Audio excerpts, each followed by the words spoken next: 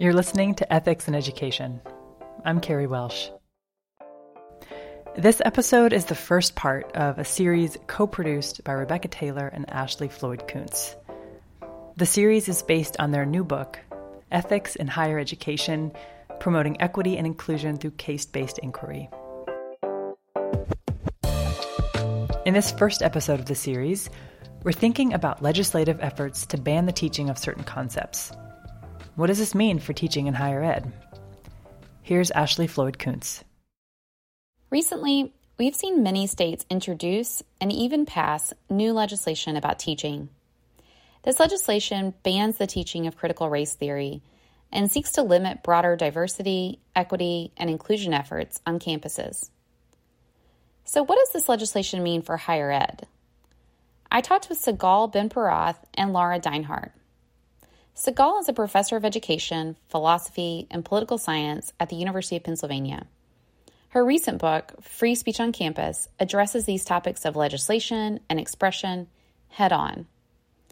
And my colleague, Laura Deinhardt, is an associate professor of early childhood education.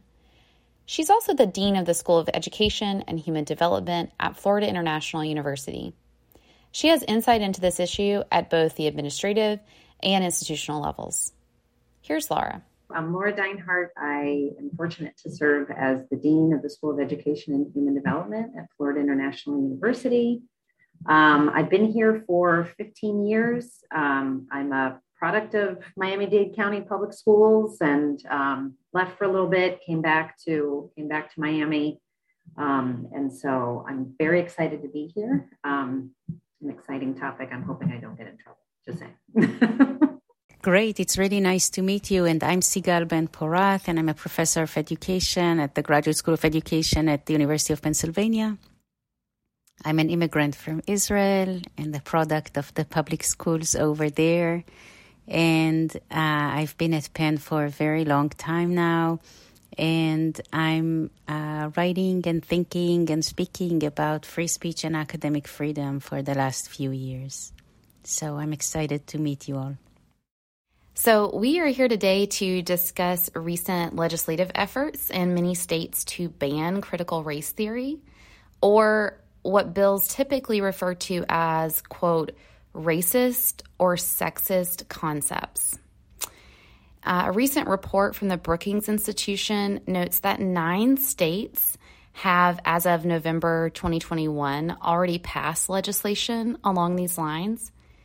Of these, only 2 explicitly mention critical race theory, and 1 has already been overturned by the state Supreme Court. That's in Arizona.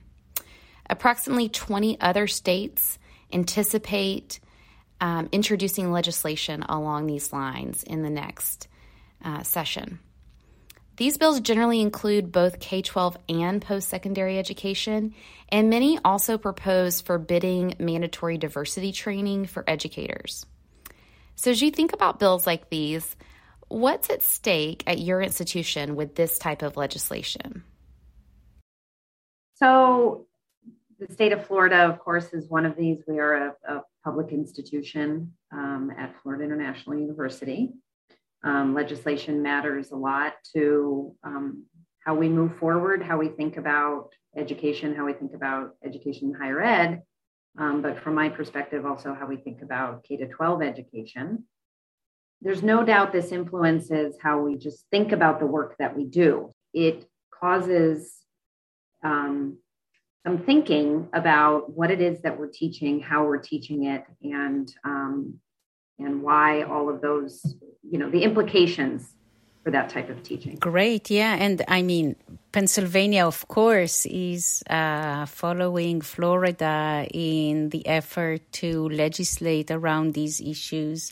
We haven't passed a bill yet, but there is a bill that was proposed in the House and it currently was referred to the Committee on Education in the State House.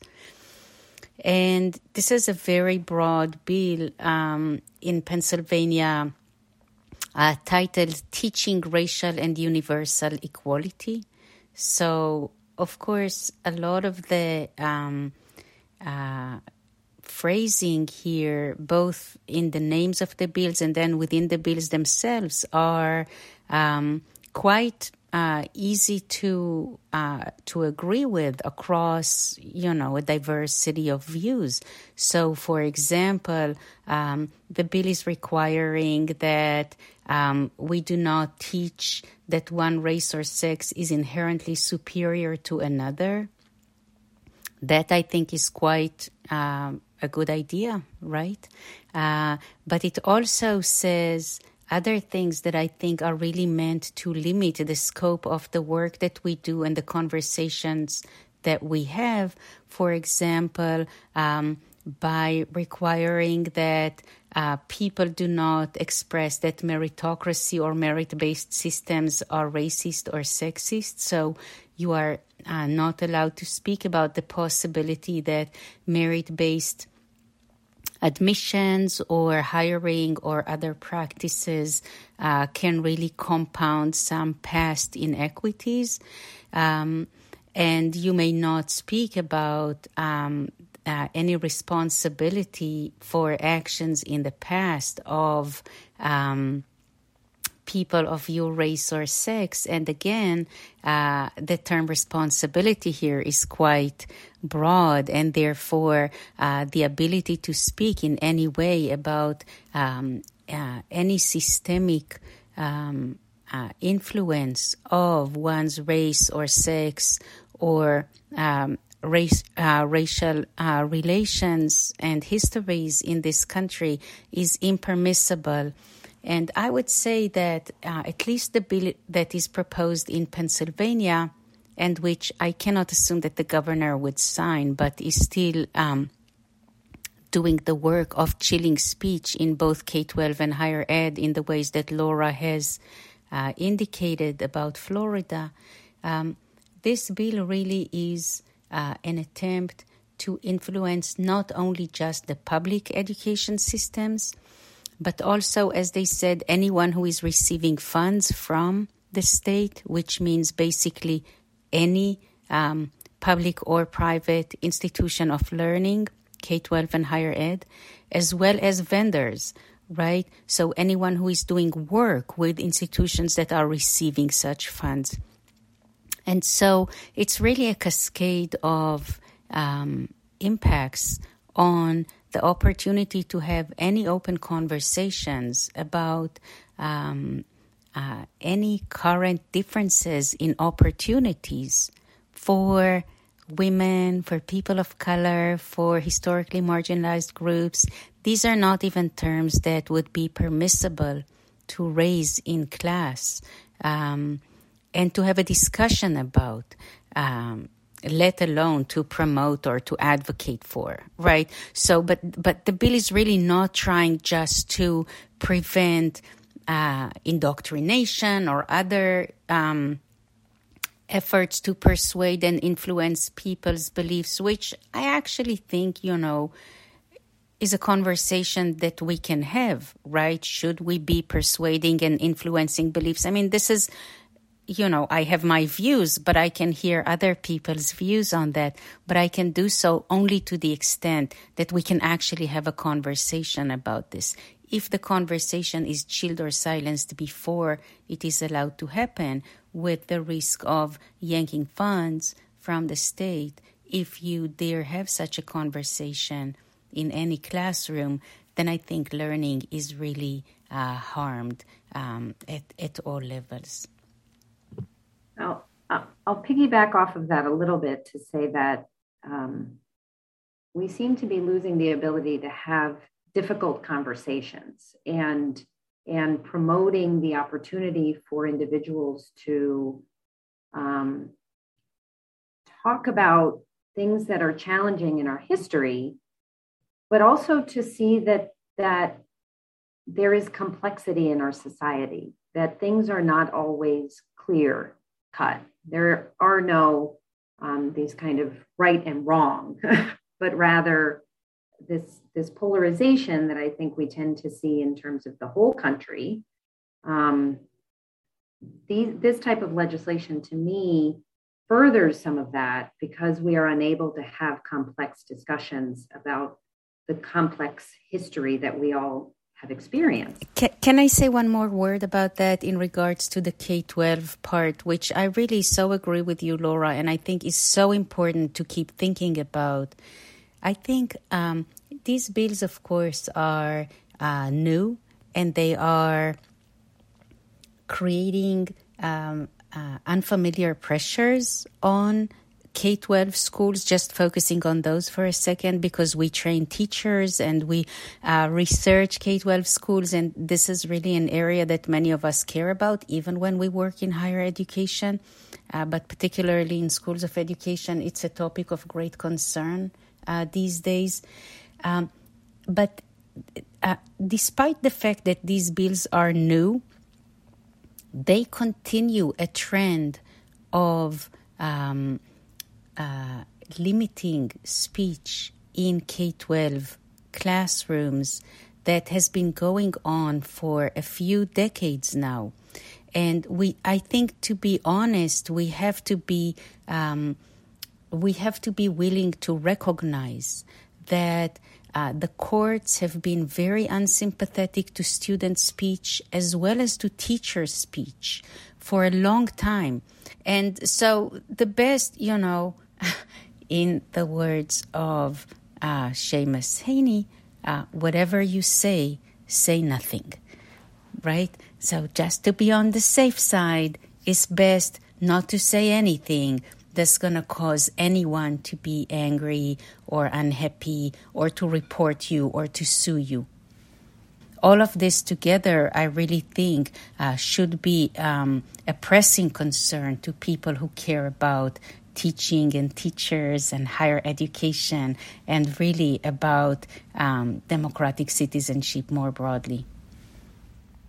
Is there a sense in which you worry that the sort of chilling effect that Sigal mentioned, and Laura, the experiences that you're describing with K-12 educators, that it may be shaping or reshaping our training of teacher educators, who's attracted to the field, how we are preparing them, and what sorts of concerns they have about going into this profession? Yeah, I mean, I think one of the biggest pieces is that for quite some time now, with accountability measures and pacing guides, teachers have lost autonomy in the classroom to some extent, very specific curricular expectations. And all of that has made students turn away from the field. We see a lot less students interested in becoming teachers. Our numbers at FIU have gone down significantly. We are a community in which our students come from our own community, come to FIU, and then oftentimes go back out and teach in the schools from which they came. And if their experiences in schools are not positive, what is the likelihood that they're going to want to even go back into the schools from which they came? And if they are, as Sigal mentioned, being silenced in many ways, they certainly don't feel like they have a voice as students, then the likelihood that they will go back into the classroom and feel like they have a voice, when we know teachers are also in many ways being silenced or at least expected to teach things in certain ways, not necessarily able to have independent thinking about what to teach, but also how to teach it. And it is a challenge for faculty working with students. They'll often say, I'm trying to get my students to think outside the box. And yet, when they go back into the classroom to teach, they are forced to work in a box. And so how do we manage those situations while also recognizing that young people want to have a voice and they want to be able to walk into classrooms and feel as if they are making a difference for their students? And if we have legislation and or messaging that says that is not your role, then we are going to see less and less young people interested in going into education. Even when the bills don't pass or when the courts are striking them down, we are still seeing an impact on the willingness of teachers, and surveys are starting to come out and show that teachers really are becoming concerned and sort of like saying, you know what, I don't know anymore what's legal, what's illegal, whether parents are looking over my shoulder, whether the school board is going to look to punish me, and so I'd best shut up, right? And that's, when teachers feel this way, I think we should really be concerned about the quality of education that they are able to provide. Yeah, and that kind of leads me to another question, which is many of the conversations surrounding these bills are happening in the public. We are seeing conflicts in school board meetings about these bills. We're hearing of the legislation. What do you feel is missing from public conversations surrounding bills like these? Well, to start, an understanding of what critical race theory even is, right? So, I'm always amazed by the public's sense of being experts in education. And I'm a parent, so I understand the importance of and interest in education for my child or my children, right? And wanting to have some say in what that might look like. But we rarely leave the expertise of education up to the educators. So legislators make lots of decisions about education without necessarily real expertise in it, but also maybe even lack of conversation about it and talking to individuals about what it means to ban critical race theory or what critical race theory really even is. The idea that somehow most of the schools of education, most of the school districts at this point have already pointed out that it's not taught in schools, but that becomes the term that is utilized, and that we are going to ban this thing of which many people cannot define or know what it really is about or teaches. And so there's a lot of lack of public conversation in general about these concepts. And so it becomes more political in nature than it does actually become a conversation about the content of what needs to be taught. Right. So I'd agree with everything you said, Laura. And obviously, the very concept critical race theory is being used in the public debate and in some of these bills, if it is mentioned in the bills in a way that is extended beyond its original intention. But I actually want to suggest, and I wonder if you would agree, because it's coming to the same idea from a little bit from the other direction. I think that following some of the reckoning that we have seen across the country after the murder of George Floyd, a lot of schools and other institutions, universities, even private companies of various sorts, we're looking for ways to address some of the rifts and inequities and brutalities that we are seeing around the country, right? And that we have seen historically, right? Of course, they're not new, but there was a renewed understanding of the shape and form that they take in the everyday life of especially African American citizens and also other minorities.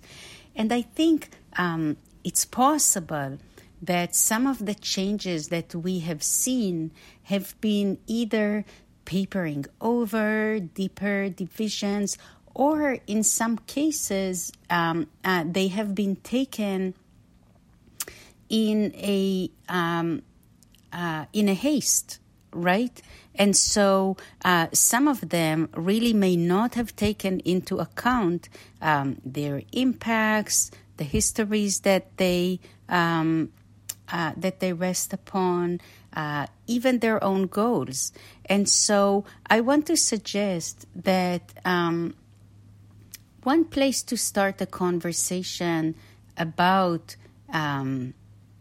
what to replace this legislation with, right? Because I think legislation is quite obviously not the best way to go when you are trying to organize classroom content, again, whether in K-12 or in higher ed.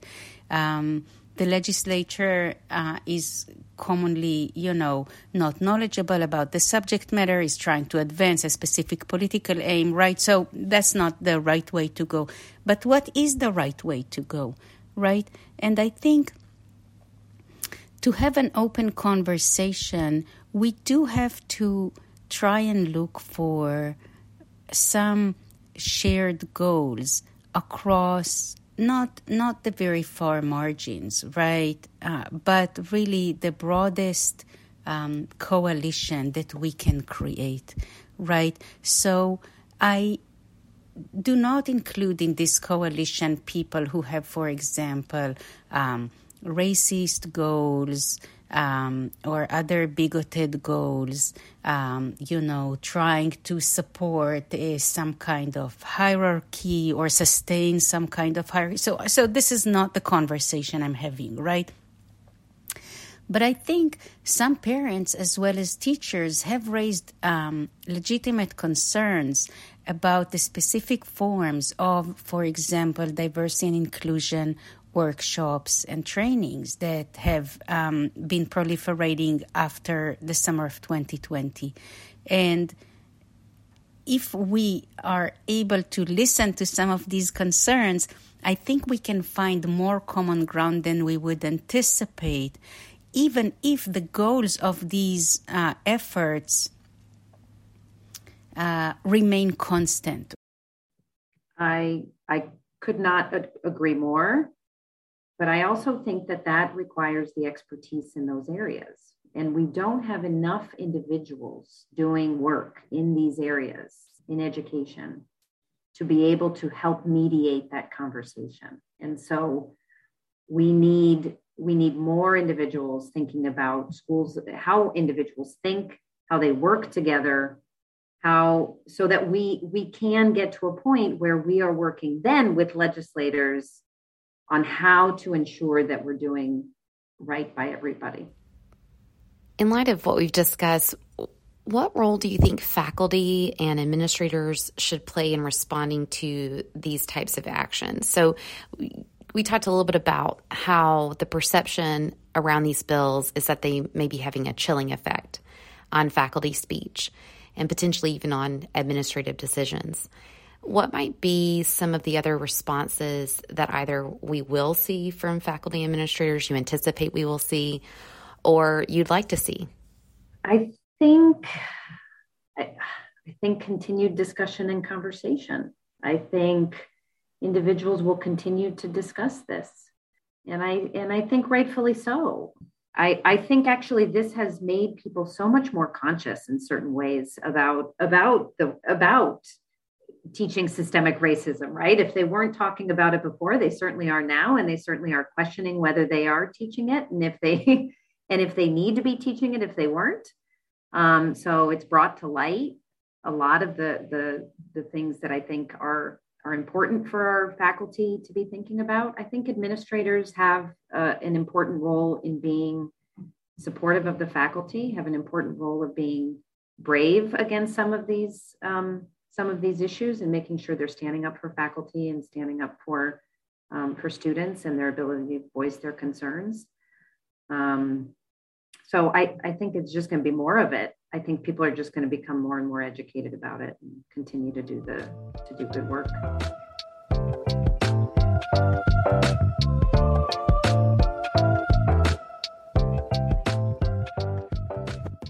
Do you anticipate there will be any differences between junior and senior faculty? Maybe you could speak to a bit to the sorts of concerns you think junior faculty might have in these scenarios. I've heard junior faculty say that I'm going to go up for tenure, so I may have to be careful about what I'm saying. And, we continue to say, do the good work, do your work, believe in what you're doing and keep doing that work. And yes, there's no doubt there's going to be fear, and there's going to be certain college campuses where I think they're going to feel more concerned than others. And we want to be conscious of ensuring that we are still promoting the academic piece that I think bring good faculty to campuses, right? We don't want to, I'm always concerned as a person who looks at hiring faculty that we're not creating an environment where people will not want to be here, when we know that there are real opportunities for individuals to be successful doing work that will involve things like systemic racism. So we have to keep working. I don't believe in getting distracted by some of this legislation because my colleague Heather Russell will say, leadership changes and legislation changes and time keeps moving, despite where individuals may feel like they want to sit at that moment, right? So we have to keep doing good work, however we want to define that as faculty, as higher ed faculty, as administrators. We have to keep doing that work and not be distracted by conversations that are going on outside, and aware of them, thinking about them, talking about those conversations, but moving forward with the work that we're doing. And we might even consider doing all of that in support of teachers, of course, because teachers' protections are more limited than the protections that we have as faculty, especially as senior faculty. And so those of us who are at ed schools really should keep thinking about the ways in which we can support novice and in-service teachers in doing this work, professional development for teachers, but also speaking out for teachers and the importance of the work that they do. I would also note that junior and senior is an important distinction in this regard, but of course the vast majority of our colleagues are neither. They are part of the parallel tracks in whichever, institutional context they are, adjuncts or lecturers or part-timers, clinicians, faculty of practice, etc. So the protections that they are benefiting from are much more limited, and so their speech is much more limited. And I see an ongoing stream of cases, because I do a lot of work with college campuses on resolving matters related to open expression and disagreements around open expression and academic freedom. And the vast majority of cases have to do with people who are not on the tenure track at all, and whose speech rights are being violated or whose academic freedom is not being protected because they are so easy to just not renew, right? And so the perspectives that they offer are sometimes as important as the perspectives that those of us who are on the tenure track have to offer. And it's very important that we keep in mind the diversity of views and experiences, identities and perspectives that all sorts of members of our learning communities are bringing. And the final shout out here also for students on our campuses who really are the main constituency who's pushing us to think about all of these things. And I see some significant generational differences in the ways in which values such as equality, including racial equality, freedom of expression, care for each other, etc., how these values are being interpreted by current students versus those of us who are no longer students. I think there are some significant and clear differences or generational developments in this regard. And I think students really are pushing us to live up to our own values that we profess and not always remain accountable for.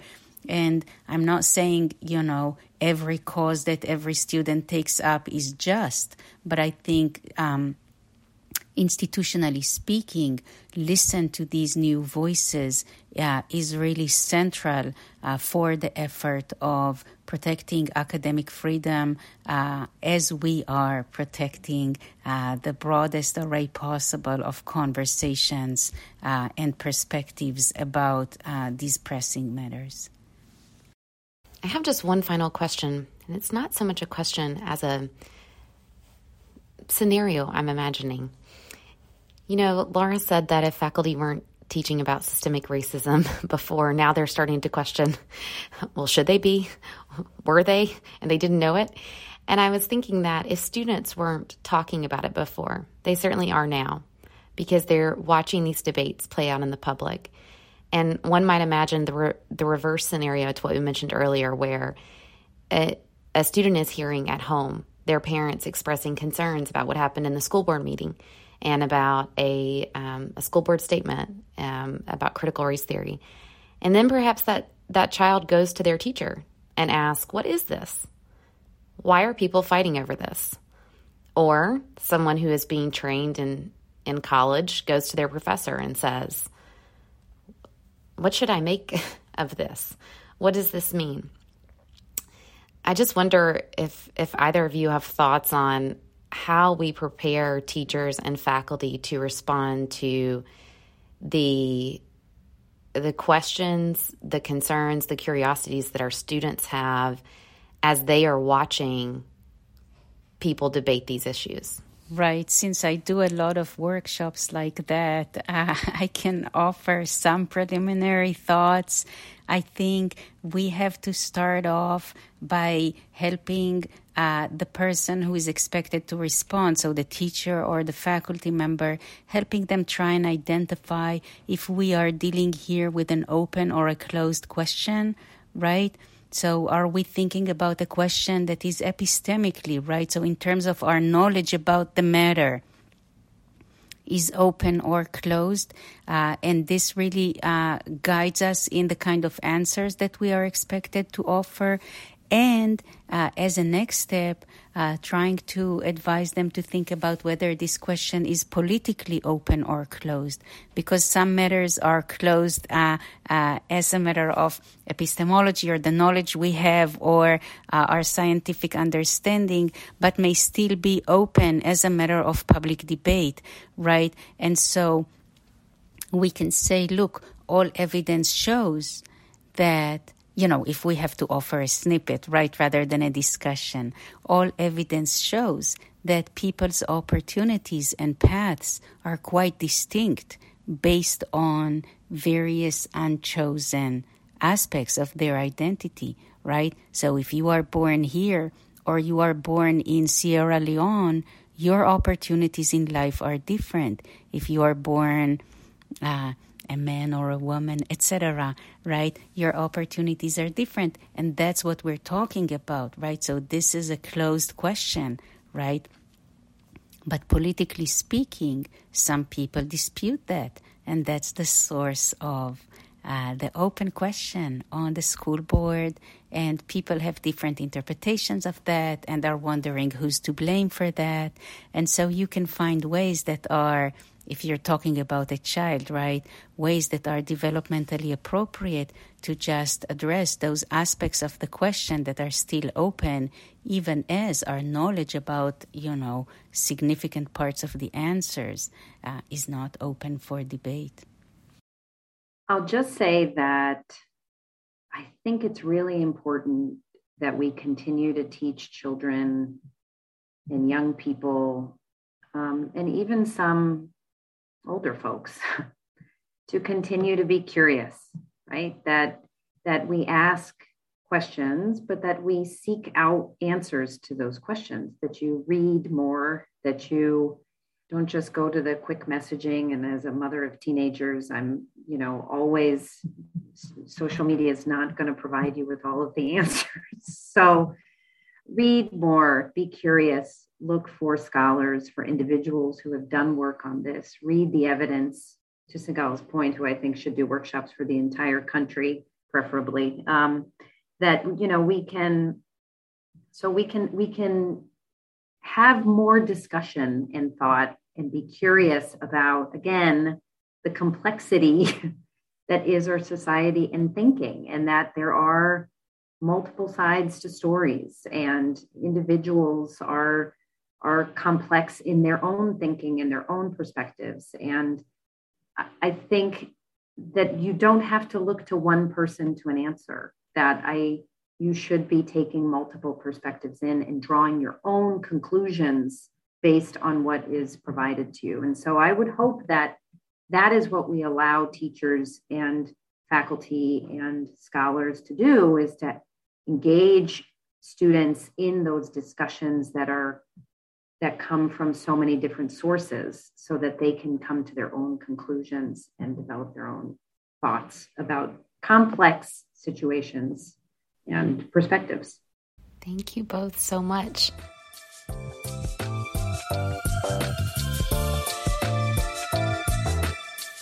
Thanks so much for listening. I'm Rebecca Taylor. I'm an assistant professor at the University of Illinois. And I'm Ashley Floyd Kuntz. I'm a clinical assistant professor at Florida International University. Ashley and I are the editors of the book Ethics in Higher Education, Promoting Equity and Inclusion Through Case-Based Inquiry. And we made teaching guides about these episodes. Those are linked in our show notes.